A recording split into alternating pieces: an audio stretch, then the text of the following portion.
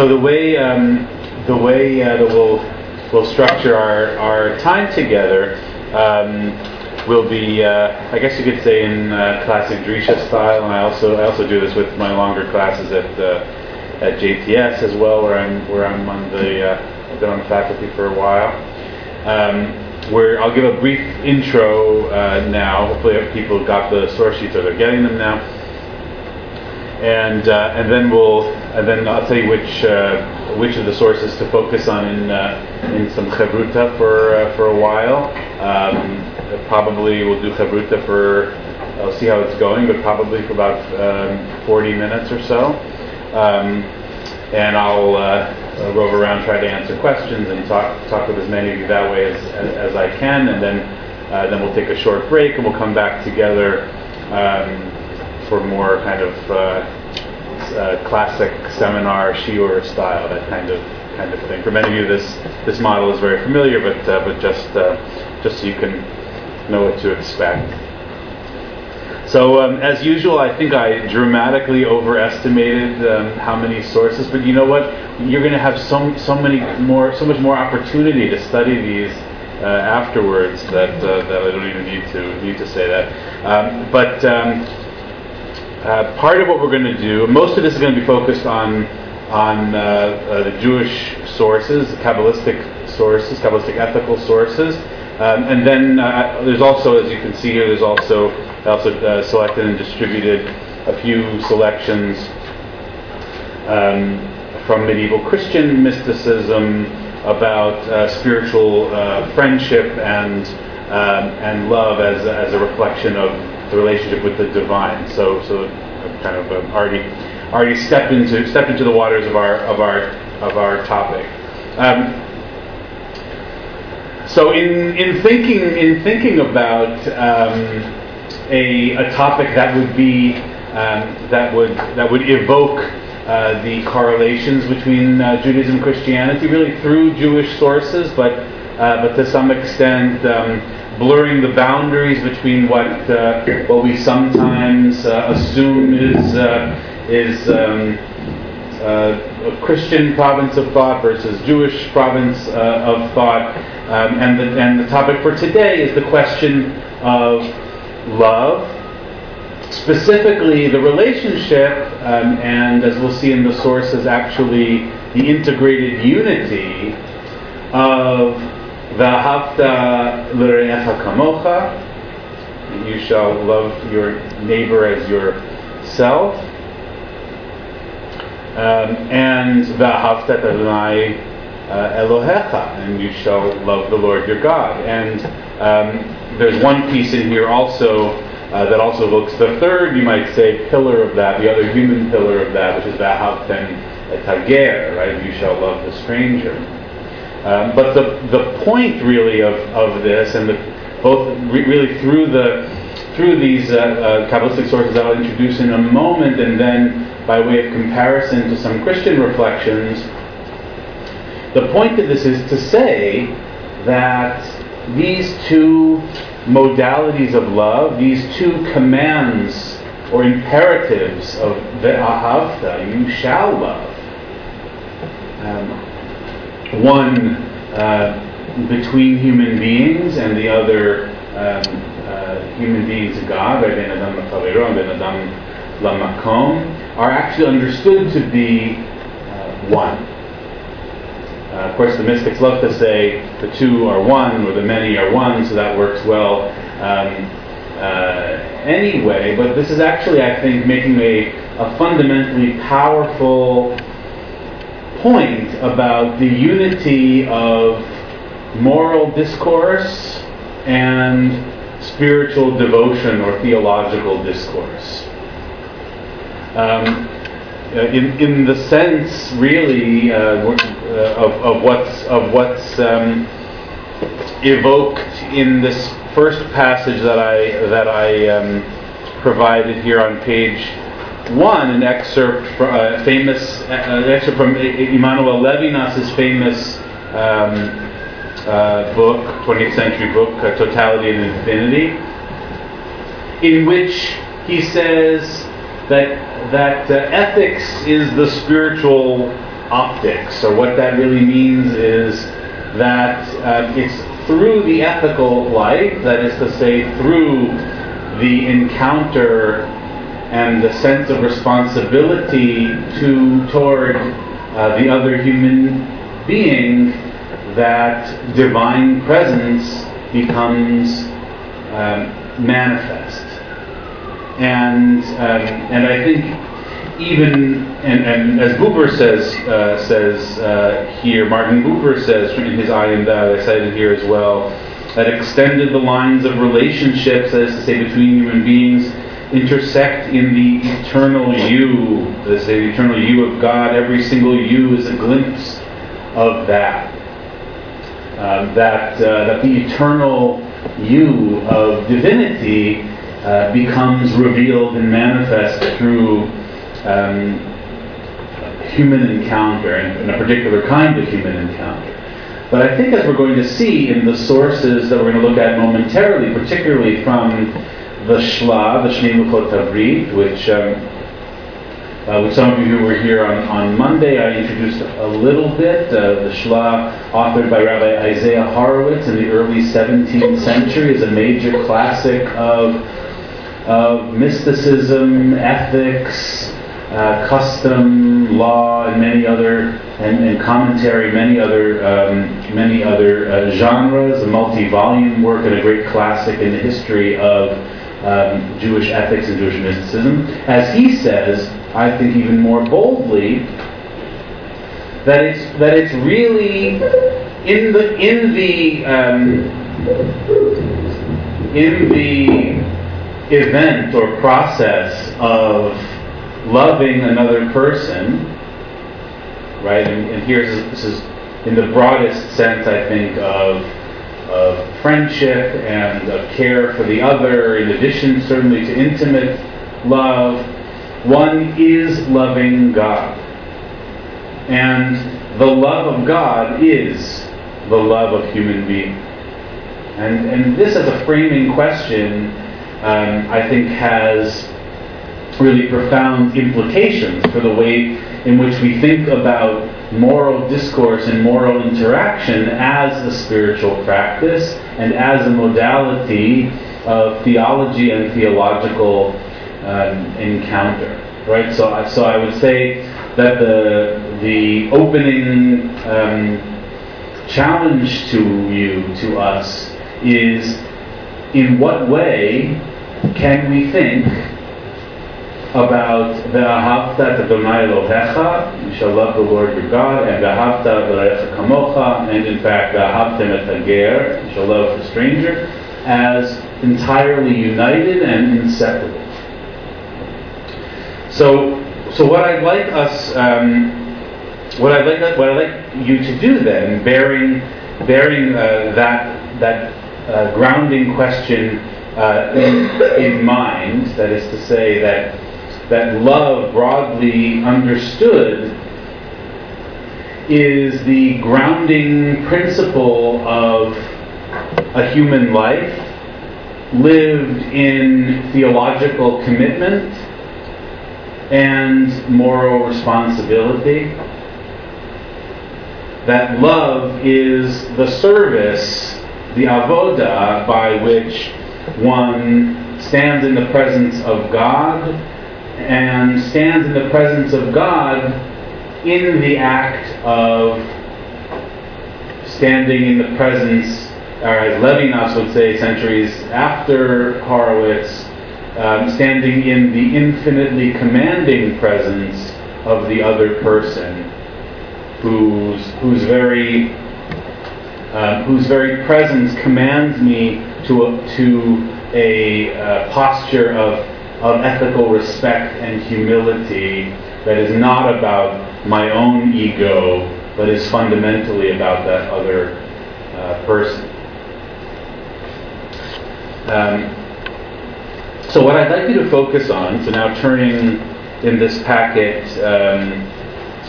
to page, where it says page 2 of 5 and page 3 of 5, and the first half of page 4 of 5, that is to say, the texts from the Shla, the Shnei Luchot Habrit, that I have here, both in the original Hebrew and in my translations into English. What I'd like you to do is to read through those sources together in Chavruta, really identifying the Shla's contribution to this particular question, right? How is this issue that I just framed for us being developed? How is it developed and articulated by Rabbi Isaiah Horowitz? How does he do that through the use of exegesis, of interpretation, of the use of verses, and the juxtaposition of verses, right, in classic Jewish fashion? How is thought developed exegetically or hermeneutically? And what are the kinds of images and symbols? What kind of a theology emerges from these excerpts, and what kind of an anthropology, that is to say, what kind of a theory of being human as a form of theological living. And then what I'd like you to do is compare this with one of the excerpts from the Christian mystical sources, and these sources were, if you see the last pages are taken from a volume edited by my revered friend and colleague Professor Bernard McGinn, The Essential Writings of Christian Mysticism. A passage from the medieval 12th century mystic Elred of Rivaux. Particularly, you could read the editor's summary there to get a little bit of a sense of it in the italics, and then also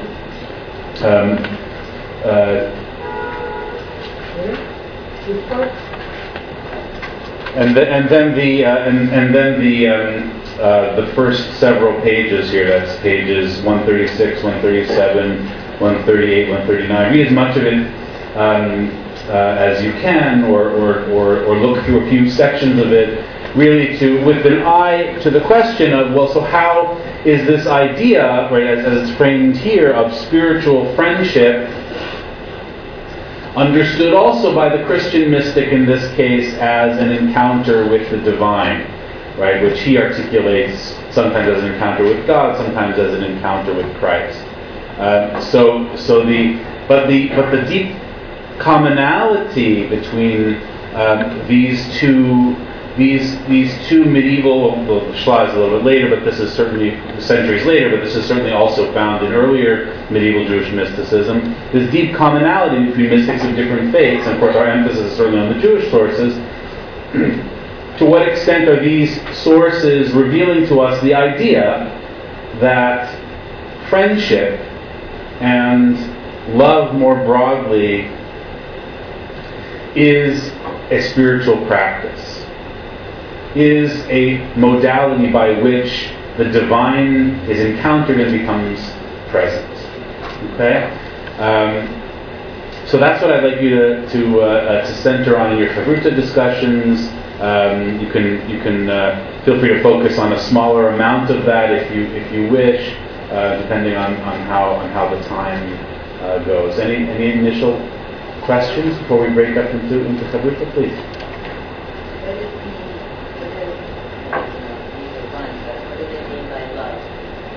Question is, what do they mean by love? You asked a good question. Yes, that's, by the way, a pedagogical technique. If you don't have an immediate answer, you say that's a very good question. Another one is, what do you think about it? Right?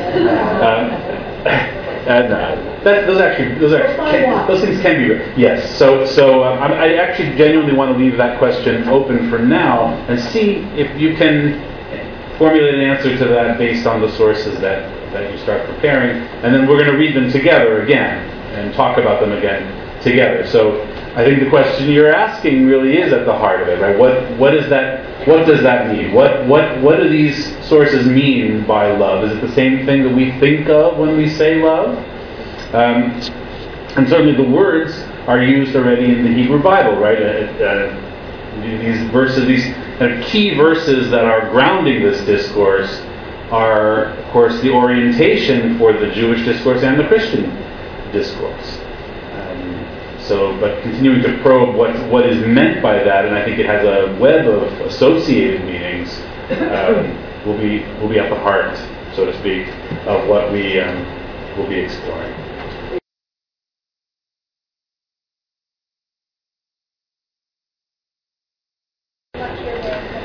So why don't we start? I know that everyone has already been activating lots of thoughts and about this material. So let's begin. I'd like to begin by hearing from a few of you who would like to share what were some of the big ideas or the deep insights that you feel you're taking away from your discussion in Chavruta as it relates to the texts.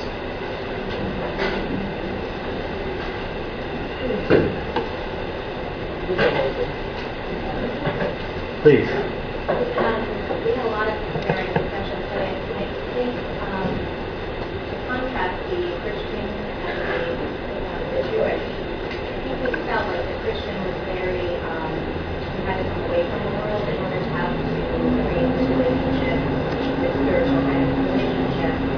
And Judaism was much more you have to live in the world in relation to other people in order to fulfill the Torah. I think that's sort of like the overall. Thank you. It's a very interesting observation. I myself would be reluctant to fully make that divide without a lot of qualifications, because I think there are many other Christians. I mean, obviously we're responding to specific sources, so that's certainly fair. There are many other Christian sources and Christian teachers who are very much about finding the divine in the ordinary and in ordinary human relationships, and the Jewish sources. Right here, of course, we're talking about just the Shla and a portion of the Shla at that can also be very secretive and exclusivist and so forth. As well, so I guess in some ways we're seeing certain more prominent aspects of these sources in that respect. But I'd be reluctant to fully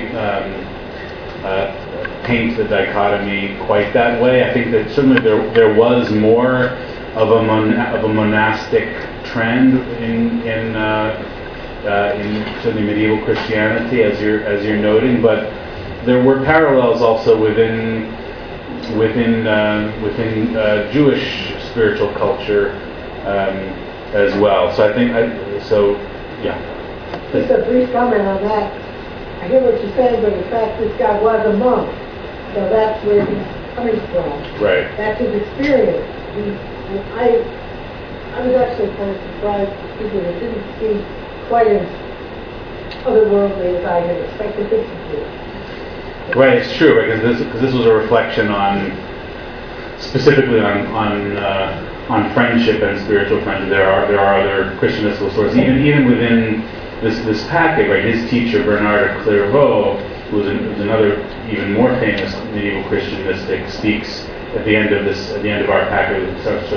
Look at it, Chavruta, on the love of God and a kind of ultimate mystical union, which is a far more, you might say, world-transcending type of love, which also is found extensively in the Jewish sources as well. Thank you. What else did you find? What else did you talk about? I know there was a lot of good stuff that was talked about. Please. We were going through this message and thinking about different groups. I was bringing my stuff in this morning when we talked about Catholics, and we were just talking about different ways in which, for example, either Jews don't get along, or maybe say, I'm not just being focused on, like somebody can profess to love God in Yerushalayim, but then when she sees the Pride Parade, they say, oh, but I hate gays. Somebody can say that. So in that case, then how do we understand this injunction to love? It's like Catholics often say, love the sinner, not the sin. Like, what would be the Jewish? Is this the Jewish version of that, or how do we get around those little, petty animosities in order to achieve a love of God? And can the so-called love of God actually bring us into more animosity? So that's what we were talking about. You don't have any answer on it. Well, the Christian Bible, you say you love God and you hate your neighbor, you are previous to those.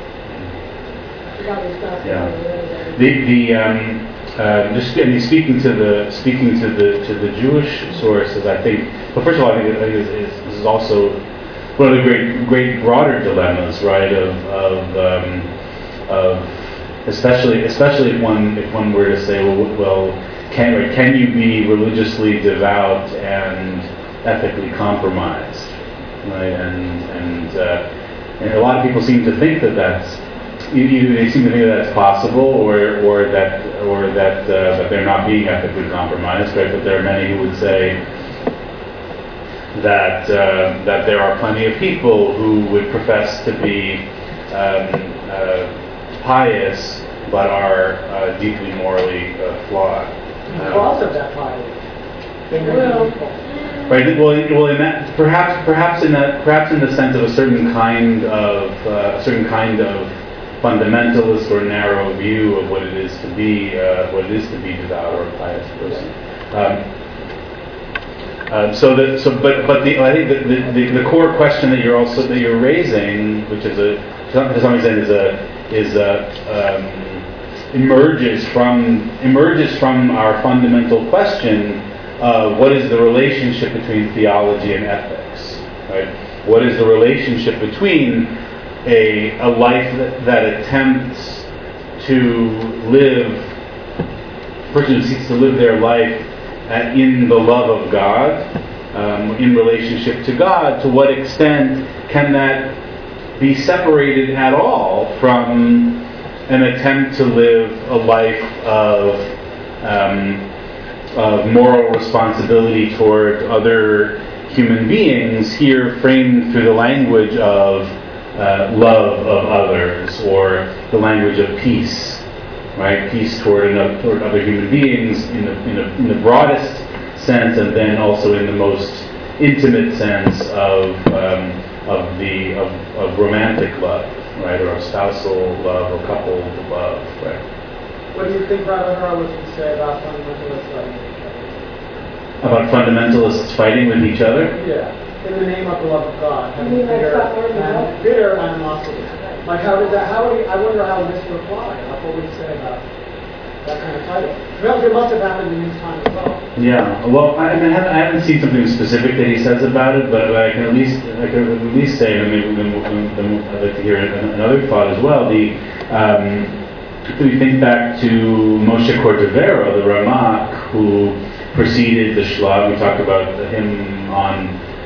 Someone was talking to him on Monday, but specifically his Tomer Devorah, the Palm Tree of Deborah, the great classic of 16th century mystical Kabbalistic ethics. The guiding way in which one is to realize one's createdness in the image of God, of being B'Tselem Elohim, is to live a life that is kind toward other people. That is to live a life that emulates the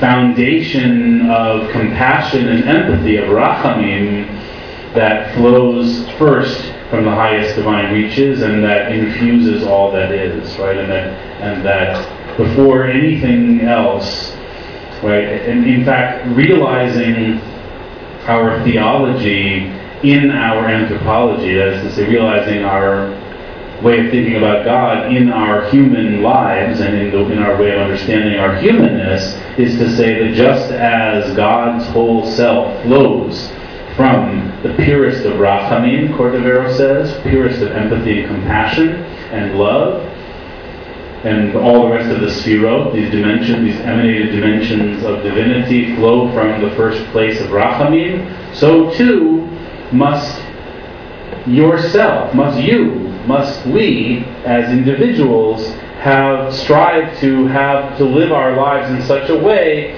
that rachamim pervades and grounds all that we do, right? That compassion and empathy toward the other becomes the fundamental way of living theologically, which is to say that living a life of the moral imperative, which is first and foremost grounded in compassion toward where every encounter begins with a posture of compassion and not of severity and harshness. It doesn't mean that there isn't a place for strictness, right? But that everything should be imbued with compassion. Then one truly lives a life of Tzelem Elohim. And that's the orienting point of Cordovero, and he had a huge influence on subsequent mystical ethical thinkers of the 16th and 17th centuries, like Davidas, who's the author of the Reishi Chochmah, and like Horowitz, who's the author of the Shla. Let's turn now maybe to one other big idea that emerged from your Chavruta, and then read some text together and talk about it that way, please. We talked about how, really the style was anything that wasn't just a cultural relationship, but really the love of God. Wasn't just a cultural relationship, but also the love of God and love of humanity is almost the same thing, because really man is part of God. So that there's one building cause the other. It's not that not just that, but it's also that they're really distinct. Very nice, right? So is it that one, right? Is it that the one brings about the other, right? Causal, or is it that when all is said and done, the deepest message that is conveyed here is that love of other people, that is to say, relationship that is infused with compassion and empathy and kindness and all the various things that love should entail, that way of being is relating to God, right? In the sense that God actually manifests in the presence of the person, in the face of the other. Right, and you saw this in a few places, where we discussed it in your coverage a little bit, that the person becomes called by the very name of God, right? And we know from the tradition that God's name and God are one, right? Hu Shmo Echad. And similar things are said about the name that a person is known by and how that reflects their true essence in some way, which is to say that the name one is called by has some signification of one's very being. So to be called by the name of God is essentially to say that you are embodying divinity in some very deep way. And the name of God in that piece, in that excerpt at the bottom of page 2, is that God is called Shalom, right? Shmo Shel HaKadosh Baruch Hu Shalom. The name of the Holy Blessed One is peace.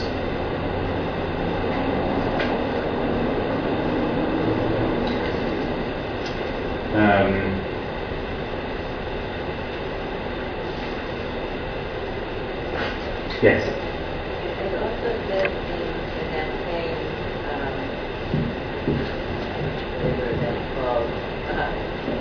paragraph that righteousness is also called by the name of God as well. And the next page it says that sense here that I get is an obligation. This is something that, as righteous, being righteous, there are rules to be righteous. It's not something that just, what is righteous. And there is that sense that, we're easily tried with these things. We're not something because we love God, because we believe in God, that we feel it's important or something we need to try. Yes, very nice. And it's also the sense of as you said, the imperative of it, right? The sense of ve'ahavta as a kind of that carries a kind of urgency and a kind of necessity, right? That the commandedness. What is that sense of the commandedness to love? In this sense, it's also about the awareness of the powerful moral urgency of relating to other people through the prism of love. Urgency and agency through will. Yes, very nice. Right. Because it's also speaking directly to the individual. Let's read a couple of pieces together to get a flavor for some of the Hebrew.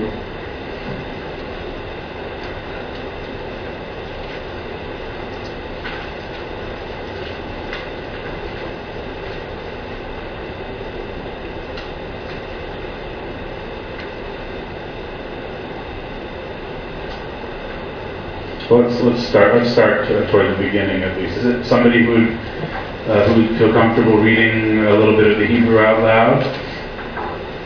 I can. Which page? Page 2.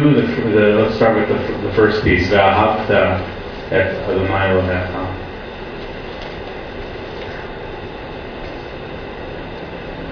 ואהבת את אדוני אליך, אלוהיך בפיו, ואהבת לרעך כמוך. הנה מחוברות אלה שתי אהבות, המתייחדים ומתייחדות, על ידי אחדותו יתברך, וכן אנו מסיימים. So let's just pause there for just a moment, right? So first we see the citation of the grounding biblical verses, right, and the juxtaposition of the two. Right, so it's first the citation of Ve'ahavta, right, that verse from Devarim, which is of course part of the Shema, and then Ve'ahavta l'recha kamocha from Vayikra. And in citing both of those two, the next move is to say, Hine mechubarot elu shtei ahavot.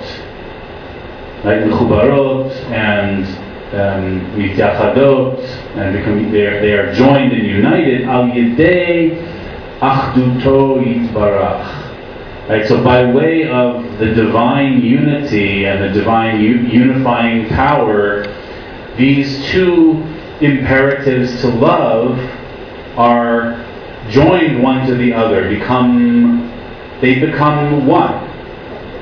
Right, and this itself is quite significant, right? And it's particularly through Achduto Yitbarach, that is to say, by connecting it theologically, by connecting it to God and God's unity, my moral responsibility to my fellow human being becomes infused and totally inseparable from my devotional imperative, my covenantal devotional imperative to love God.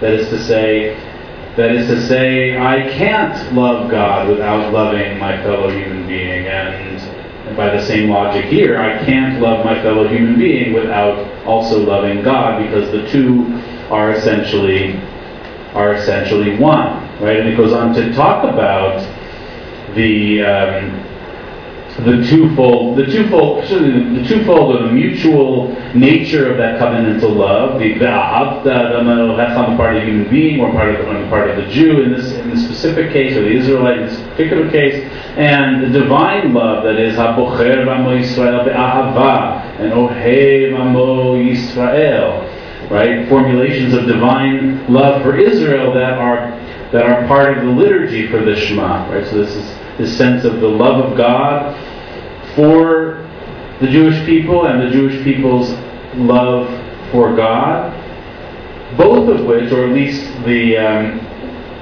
both of which are bound up in the imperative to act, to realize in action and in behavior one's love for other people. There's just to say anecdotally, this would help to me in the sense of, you wish somebody a good day, they go past you, whatever it is, and in understanding this, it helps me to take that person sort of out of the equation. It doesn't really matter their reaction or response to me because it's no longer about me, it's not really about them, it's about the fact that in my relation to God, I should be kind to other people. I mean, and I don't mean to take away their humanity, but for me, it's helping me I'm not wrapped up in people's reaction to me, which then makes it about me. It really helps me to make it about this is what I should do. That's beautiful, and in that sense, right? My behavior in the world, in ways that I didn't think were theological or I didn't think were spiritual, that are just about ordinary human encounters, become a spiritual practice. And relating to what you're just saying, right?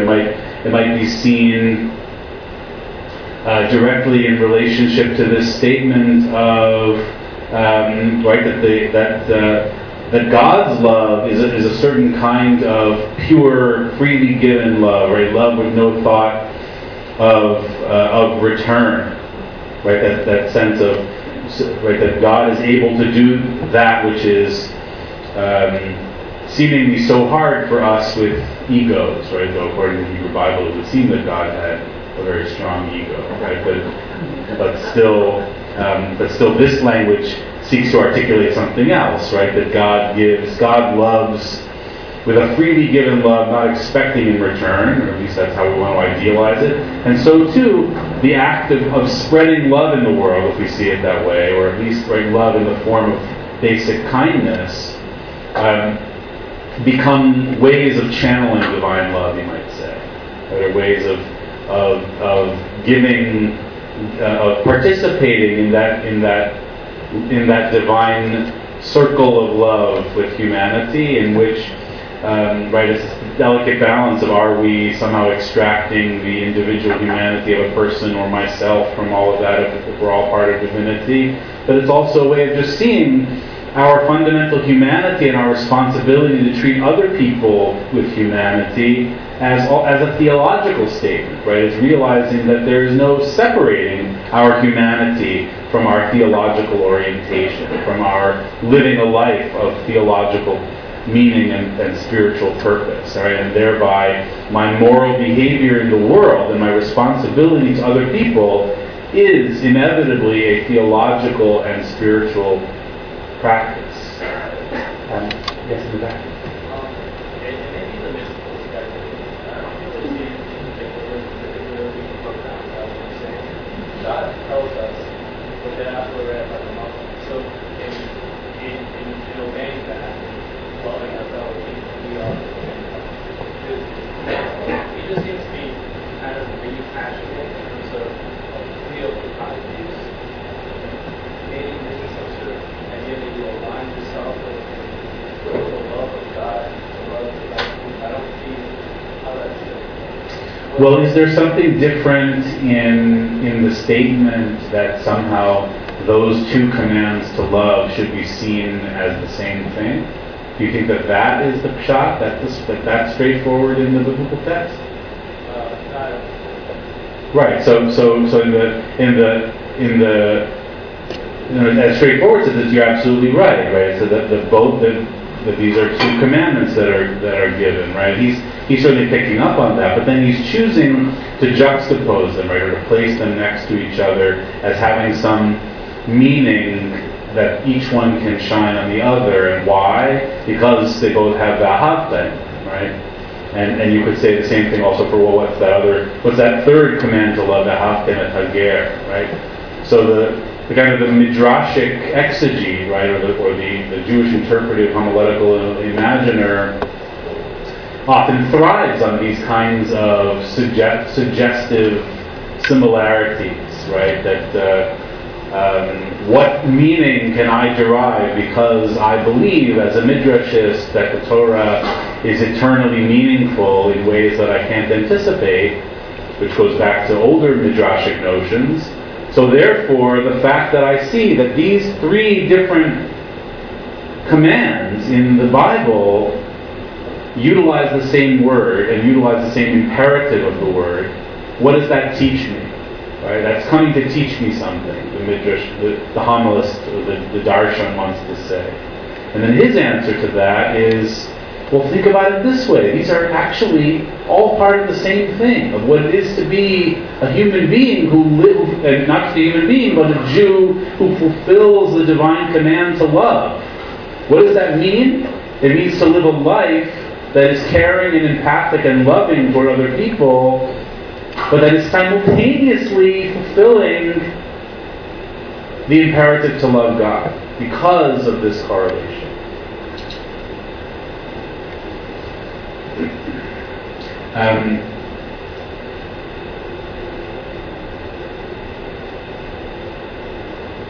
So our challenge is going to be to live our daily lives for as long as possible in light of the suggestion that each person on the street, each person we encounter, is in some way deserving of at least a fragment of that love, right? Or at least some element of our posture in life should be oriented by that v'ahavta. Please. Yeah, so this raises a question about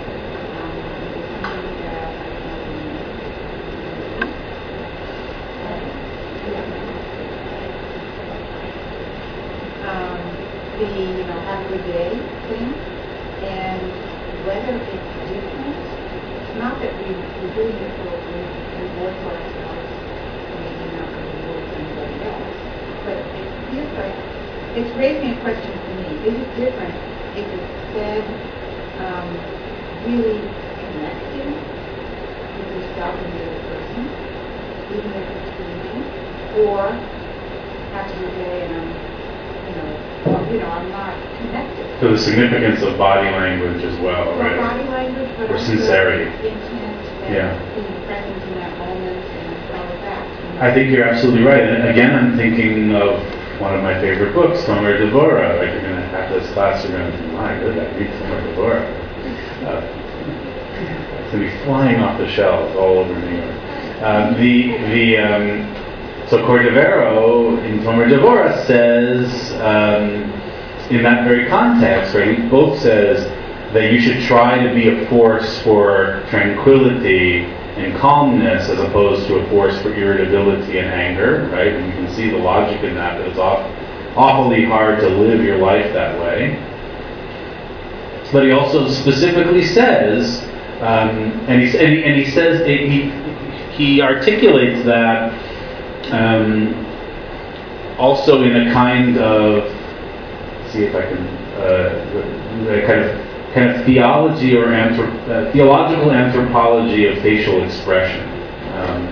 What do I mean by that? He basically says that just as God above has the purest calm and rachamim and tranquility, so too should every aspect of your head and your face reflect that.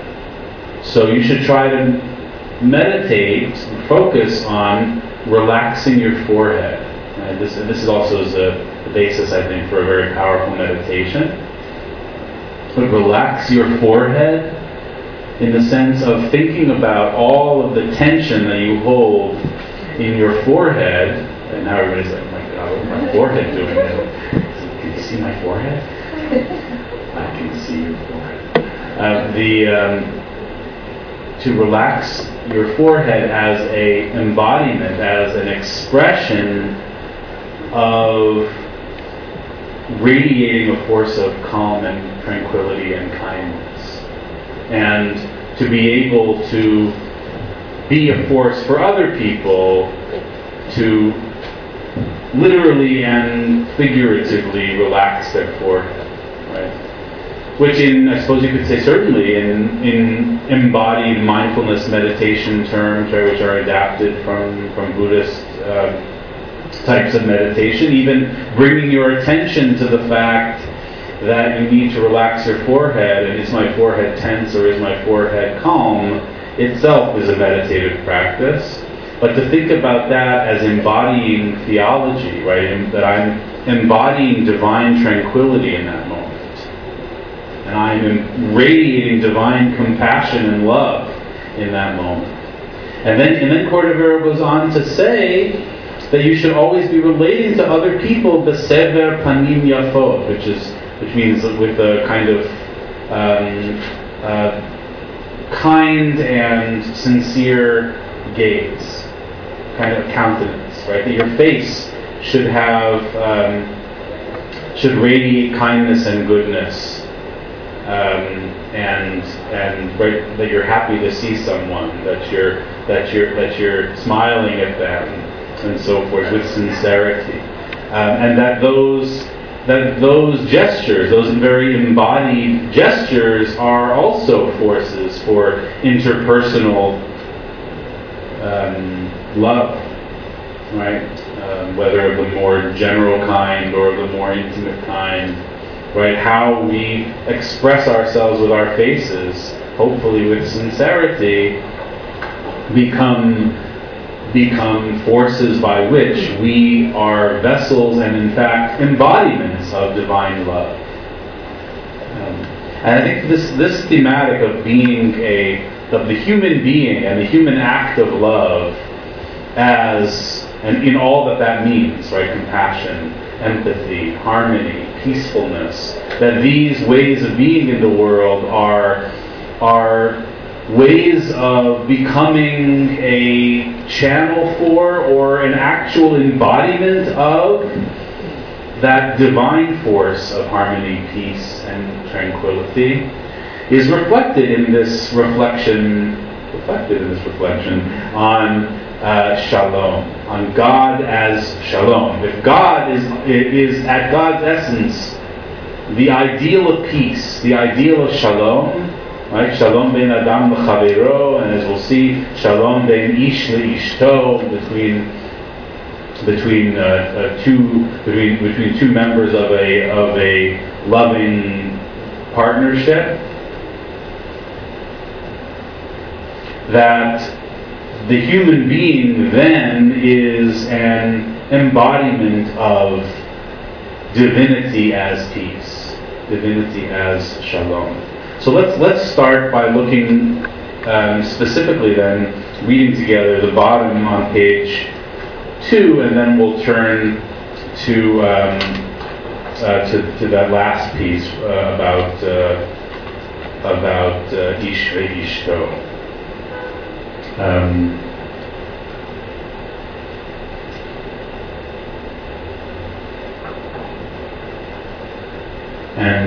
So would someone like to keep? Would you like to keep reading, or would you like to give it to someone else? I think I probably interrupted you after only a sentence or two. The last one? The last one on page 2, starting with V'hadavek b'shalom.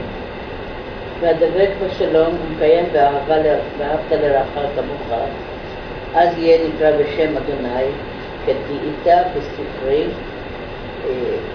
הכרמל ט', שלעתיד יהיו נקראים הצדיקים בשם אדוני, כי ואהבת את אדוני אלוהיך, דברים ו' מכוון לאהבת לרעך כמוך, המקיים זה מקיים שאהבת. Let's just pause there for a second. So this is a very rich passage in my opinion, right? And so first saying that, so hadavek bashalom, that is to say, right, one who who binds one's self to the practice of peace and peacefulness. Right? Because the one who is hadavek b'shalom is mekayem ve'ahavta l'reacha kamocha. Right? So it's saying, what is it to be davuk b'shalom? What is it to be cleaved to, bound to, united with, giving oneself over to the virtue, the value of shalom? That is one who fulfills the injunction, you shall love your neighbor as yourself. But as we see in the subsequent lines, precisely because God is shalom, and God is called shalom, and hu v'shmo echad, right? God's name and God are one thing. Then to become davuk to shalom, to be cleaved or united and bonded to peace,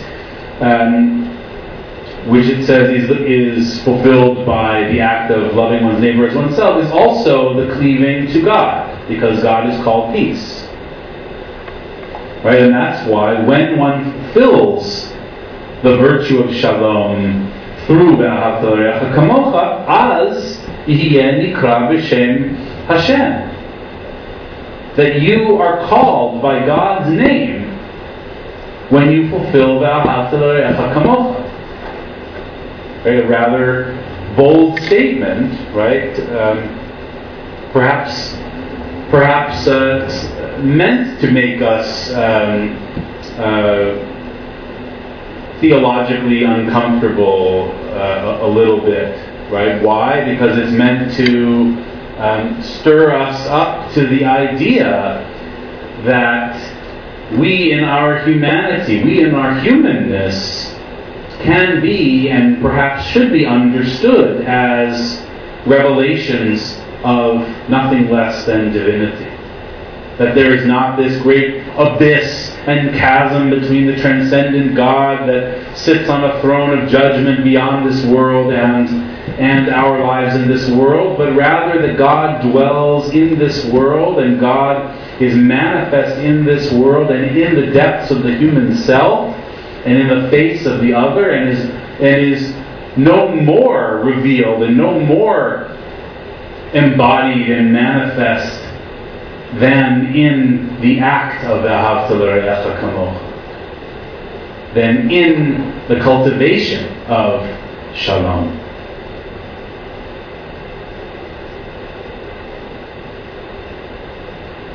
Right? Because ve'ahavta et Adonai Elohecha mechuvan leve'ahavta l'reacha kamocha. Right? What does that mean? Ve'ahavta ki ve'ahavta et Adonai Elohecha mechuvan le'ahavta l'reacha kamocha.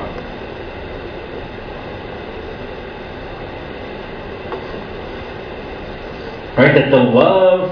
That the imperative to love God is directed toward. The kavanah for that is ahavta l'reacha kamocha. And it's stated very explicitly, hamekayem zeh mekayem zeh. Right? One who fulfills the other. Whether it's causally or perhaps even more so, they are united. They are the same thing at some deep level. You want to continue reading? A little further?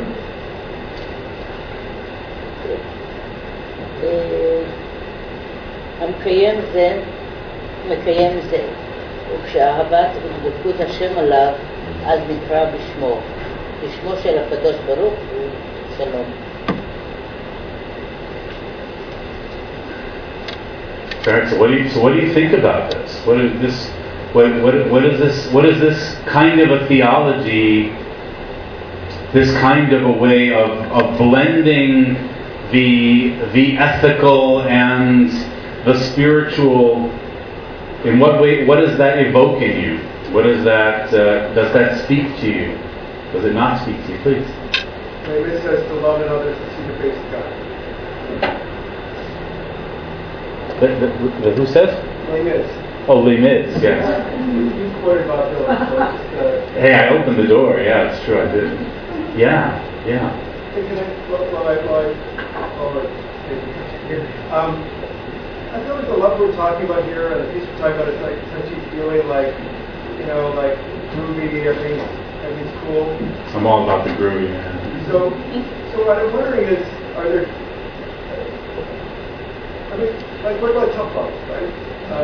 What about boundaries? It just feels like this, I know you're giving us just a selection, but it feels like it's so much, I'm just not getting it right, but it just feels like love and open-heartedness and compassion, all those other qualities that we identified before, seem to be of the groovy kind, as opposed. I'm not trying to be playful. I'm just throwing an articulate question about where boundaries fit into this notion of loving your neighbor as yourself, loving us. Yes, and then I think that my answer to that would be that these Kabbalists, including Cordovero and others, who see the range of human behavior as or the ideal cultivation of human behavior as the realization of Tzelem Elohim b'fi'ulotav in one's actions. That also takes into account the fact that within the Sfirot, within these 10 dimensions of God, there is also Din. There is a lot of Din, right? There's a lot of judgment, severity, strictness. But that ultimately, within the Kabbalistic schema, the ideal state of divinity is that Chesed and Din are in a state of harmony and balance. But still, they're all received right and left, Chesed and Din. But they're still all receiving the purest energy of Rachamim, which is why when they are balanced and they are filtered through Tiferet, which is the Sfirah below Chesed and Gevura, that Tiferet is also called Rachamim, because while it is the balance point, it leans toward Rachamim. Which is to say that there is still a place for Din, right? There is still a place for strict justice in certain cases, right? There is still a place for judgment and severity, but that it should all be infused with Rachamim, I think is the point, right? So it's not saying that Din goes completely out the window because at the very least we need it in this world, right? But that if Din, right, so neither Chesed nor Din can be the whole deal, right? Because as pure Chesed or love would either drown the person in love, or would be so open-hearted that there wouldn't be the needed moments of Gevura and Din or judgment and strictness, but that nevertheless we should err on the side of Rachamim, I think is part of the point, right? So in other words, and perhaps that's because it's our all too human nature to already err on the side of Din, of judgment, judgmentalness, and certainly on the side of ego, right? So that we all struggle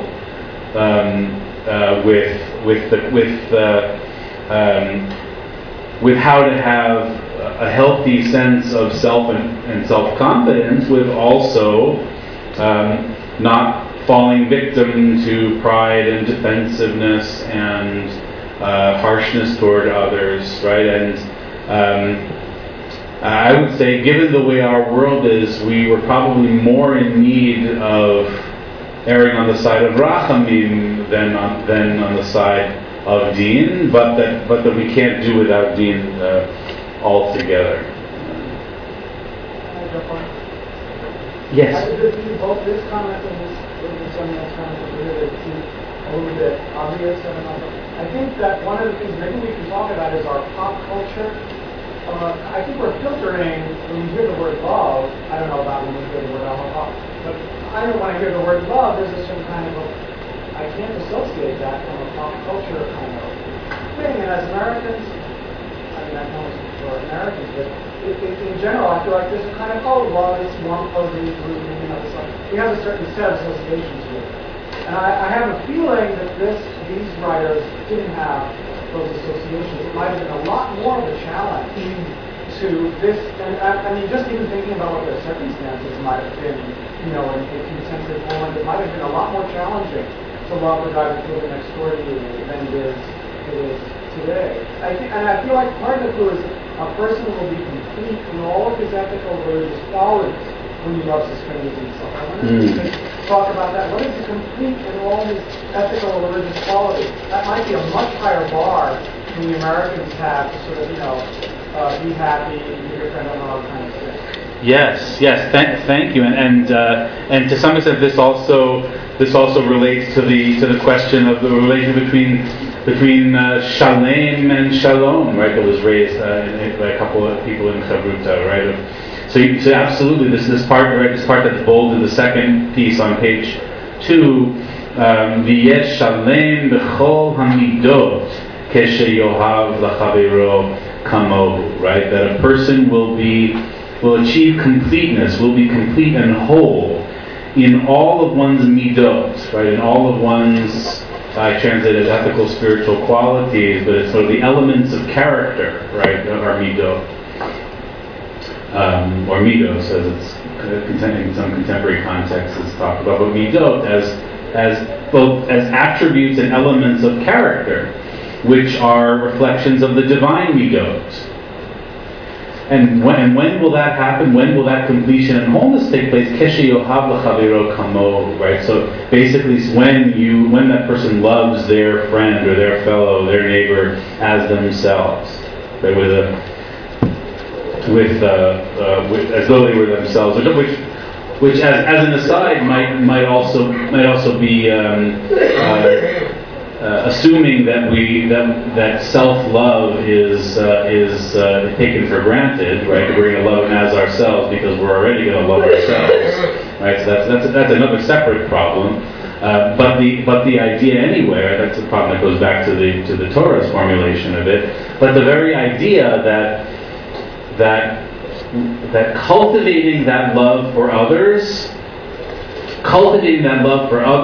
will lead toward a state of wholeness and completion in character.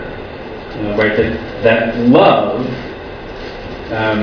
or ahava, if the word love takes us to some of that contemporary association, but ahava, loving, relating to God through ahava and relating to others through ahava is a theme of long standing in Jewish ethics and Jewish spirituality. That cultivating a posture of ahava, of love toward other people, is the ground of character. That good character is first and foremost rooted in cultivating, in leading with ahava, we might say that, right? Leading with love. In the same sense that we could say that, right, that leading with rachamim is the ground of good character, and rachamim and love are actually related etymologically, right? To say rechimu in Aramaic means love. So they both are expressions of this pure state of empathy and caring, with which the ethical life must be infused. But let's turn. I just want to turn to this piece of.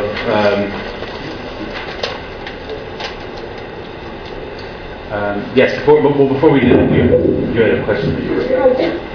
Somewhat related to the last couple of things that you said.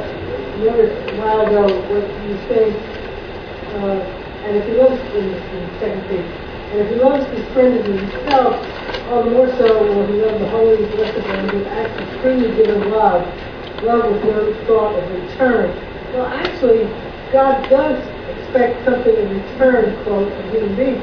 He expects At least in the to Torah. obey the mitzvahs. He expects everybody else, including us, to be ethical. So God does make some demands, whether it's in return or whatever.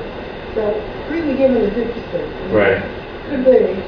Right. But there is something also expected from you in return.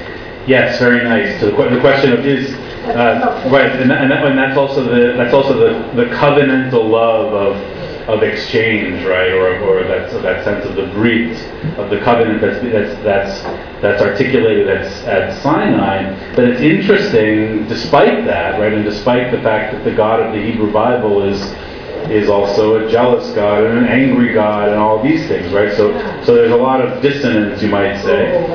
But the Shla, at the very least, seems to be privileging and arguing on behalf of God's perfection as represented by the purest gift of love, in the same sense that we realize our divinity, or the divine roots of our humanity most powerfully in being able to give a freely given love to other people.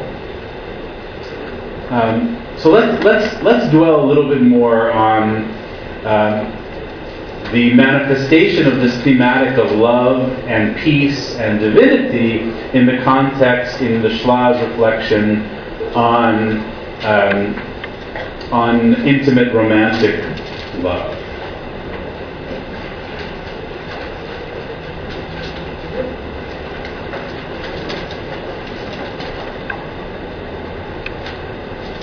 And maybe we can have another volunteer who might like to read a couple of lines before I interrupt you at random. Please. This is, I'm sorry, on page 4 of 5, the top, page 4 of 5, the top text, the last piece from the Shlach.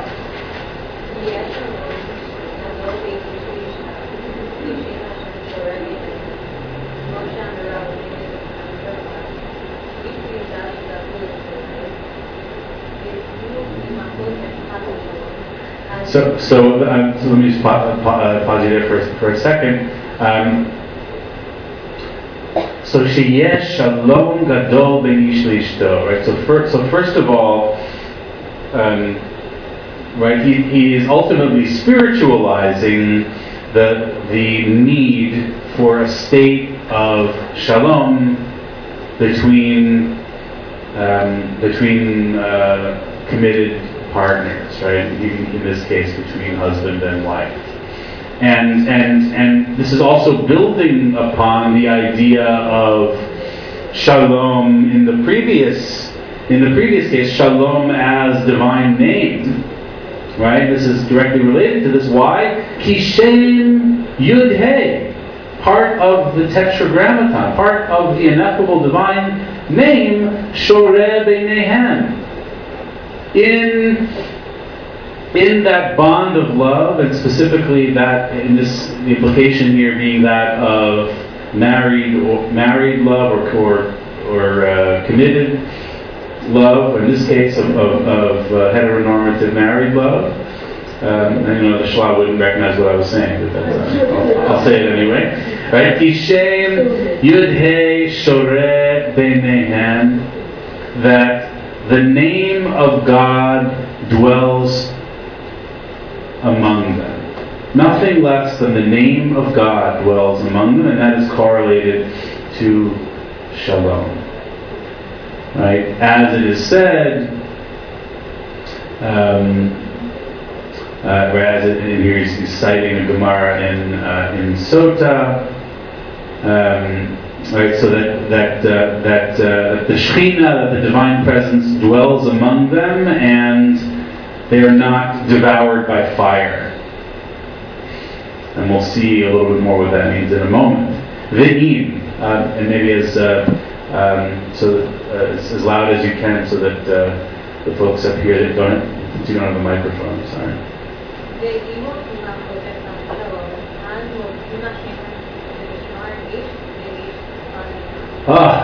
Oh my goodness. as if I hadn't read this before. Ve'im osim machloket chas v'shalom, and if they have conflict, az mochakim Hashem.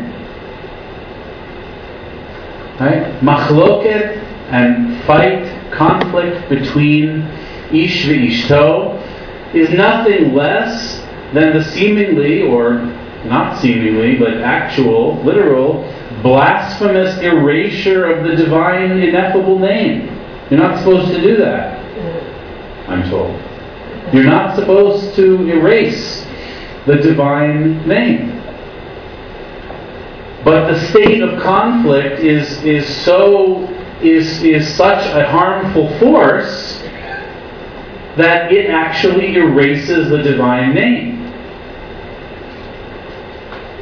That divine name that is Shalom, which is also Yud He. Right? And then Nishar Esh Ve'esh Bar Minan. Why? Because, somebody tell us? What's the clever / brilliant hermeneutical move that's being made here? Taking the yud and the hey out of Isha to get ish. Yes, beautiful, exactly. So it's the array, right?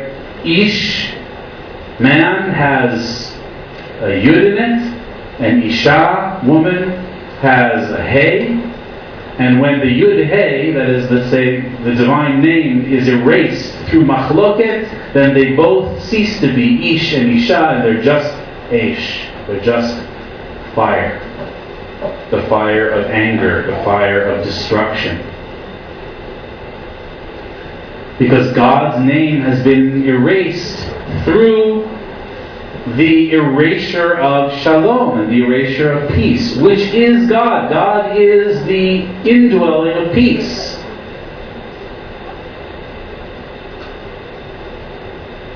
V'hinei.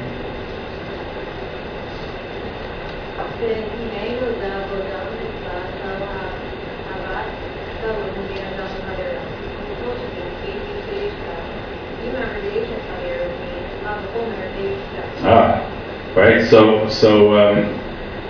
what does this mean? Right, of course you can see the translation here on the side also. If you think, right, if we know, of course, that Shalom ben Adam l'chavero is a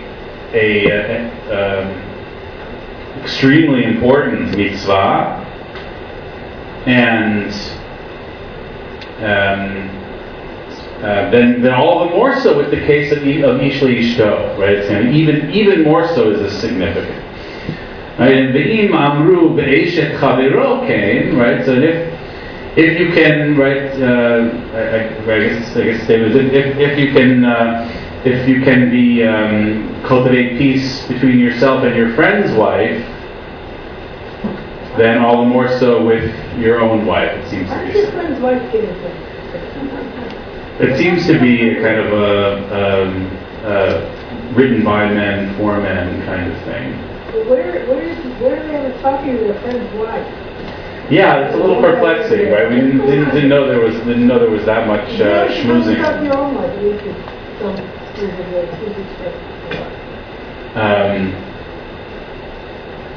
So the broader principle is if it's important to be peaceful and nice and kind to other people, then all the more so with your intimate partner, right? Where so often some of our worst character traits can come out, right? It's good. So, and I see sort of the problem with both places of all the books we've read is always not saying, yes, this is the goal, and yes, we agree, and it's not, and we don't know how to get there. I mean, we sort of do the liturgy and through act kindness and things like that. But that's kind of what I see as the problem. And this one in particular, I mean, as a fully married person, it's like you have to, there is conflict, and you do have to learn how to argue with someone. So this sort of embracing peace, and that's where the name of God is, yes, it's wonderful. We should strive for peaceful relations and households, but it's not to be at the expense of one or the other person, and we don't know how to resolve conflict or how to disagree with one another, or and like there's a lot Right, that needs to right. be packed in there. Right. So maybe the. And I don't think it's fair to the young people in the audience to be like, this is the goal, and they're just love and love forever, and that's it. It is not always a conflict. Right, and I think that's fair and important, and perhaps the better adaptation of this is to say that the extreme that the Shla is talking about, or at least we might imagine the Shla ideally to be talking about, is that there's a certain threshold of machloket, a certain threshold of conflict that becomes very destructive, right? And destructive in the sense of a fire that destroys, right? And it's not to say that there isn't machloket, but that it has to be machloket that doesn't cross the threshold into eish, right? Into fiery anger, and perhaps the further way to add to what you're saying is the same manner in which there is deen in the world, right? And part of our nature is sometimes to embody severity or judgment or harshness, and sometimes it's to embody chesed. But that still we need to ultimately lean toward rachamim and chesed in our interpersonal relationships. That even though there is going to be deen, even though there's going to be machloket, that the ideal here is how do I infuse that ultimately with rachamim, right? How do I infuse my relationships, progressing from the outer circle of most generality to the most intimate, where sometimes more of those machlokets can come out, right? How can I still live that love and live that state of relationship in a way that is still infused with ahava and rachamim, right? Can still be guided by a principle of empathy. So I think what you're saying is a very important caveat. But as a kavanah, as an intention, it's also, I think, quite powerful and important to think that just that the nature of what happens in this relationship is the stakes are nothing less than the divine self, than the divine presence. The stakes are nothing less than the prohibition against erasing the divine name, right? And that when there is excessive anger, when there is excessive machloket, when there isn't conflict that's natural, that can still be guided by empathy, that then we have taken the sacred and made it profane. Then we have taken something as exalted and holy as the divine name and committed the heretical sin of erasing the divine name. Right? So it's a kind of reminder that human relationships, and its highest form in this sense of intimate relationship, requires that we think about it as with the holiness and sacredness of theology, right? That we need to think about that relationship, all of our relationships, and certainly that most sacred of our relationships, as an embodiment of the divine. That when it is performed, when it is embodied in its best sense, right? Not an unflawed, right? And yes, an imperfect state of relation, it nevertheless can still reflect the indwelling presence of God if it doesn't rise to the level of Eish, where the divinity remains as a kind of shelter of shalom. Right? So it becomes, in that sense, thinking about the Ben Adam l'Chaveiro, or thinking about V'ahavta l'reacha kamocha in its highest sense, in the sacredness of marriage, in the sacredness of committed family partnership.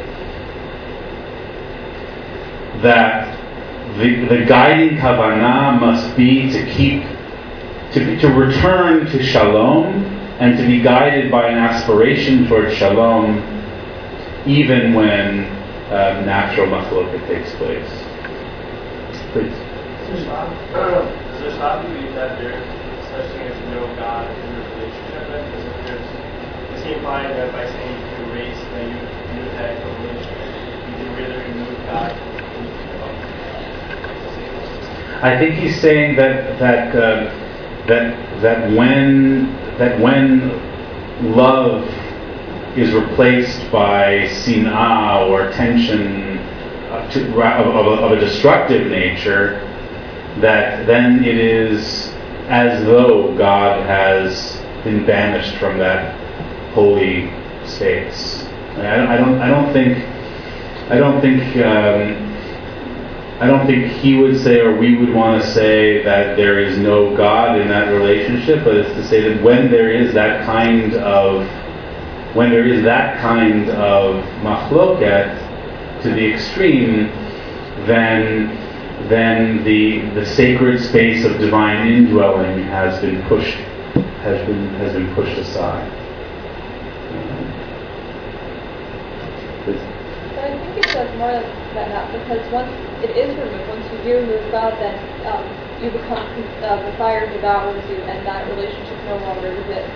So it's like it's sort of that, like if you completely remove that aspect of God, like it will no longer be in existence.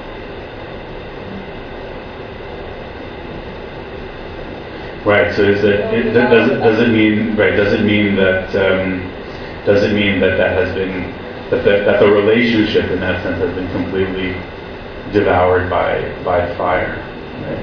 Right? But it's also a sense of the divine presence as a protective shelter, right? A protective shelter of peace, of shalom, and that when there is shalom, even if it's not a complete and unflawed state of peacefulness, there is still shelter from the destructiveness of Eish. Right? So the kavanah should be in all of our relationships, and this is in its most ideal form, that of the married or the committed partnered relationship. The kavanah should be about keeping the Yud-Hey, keeping the name of God, that is to say, God's presence, God who is called Shalom, always in mind in creating that space. And that is truly what it is to build the house in Israel, you might say, right? To take the other language from the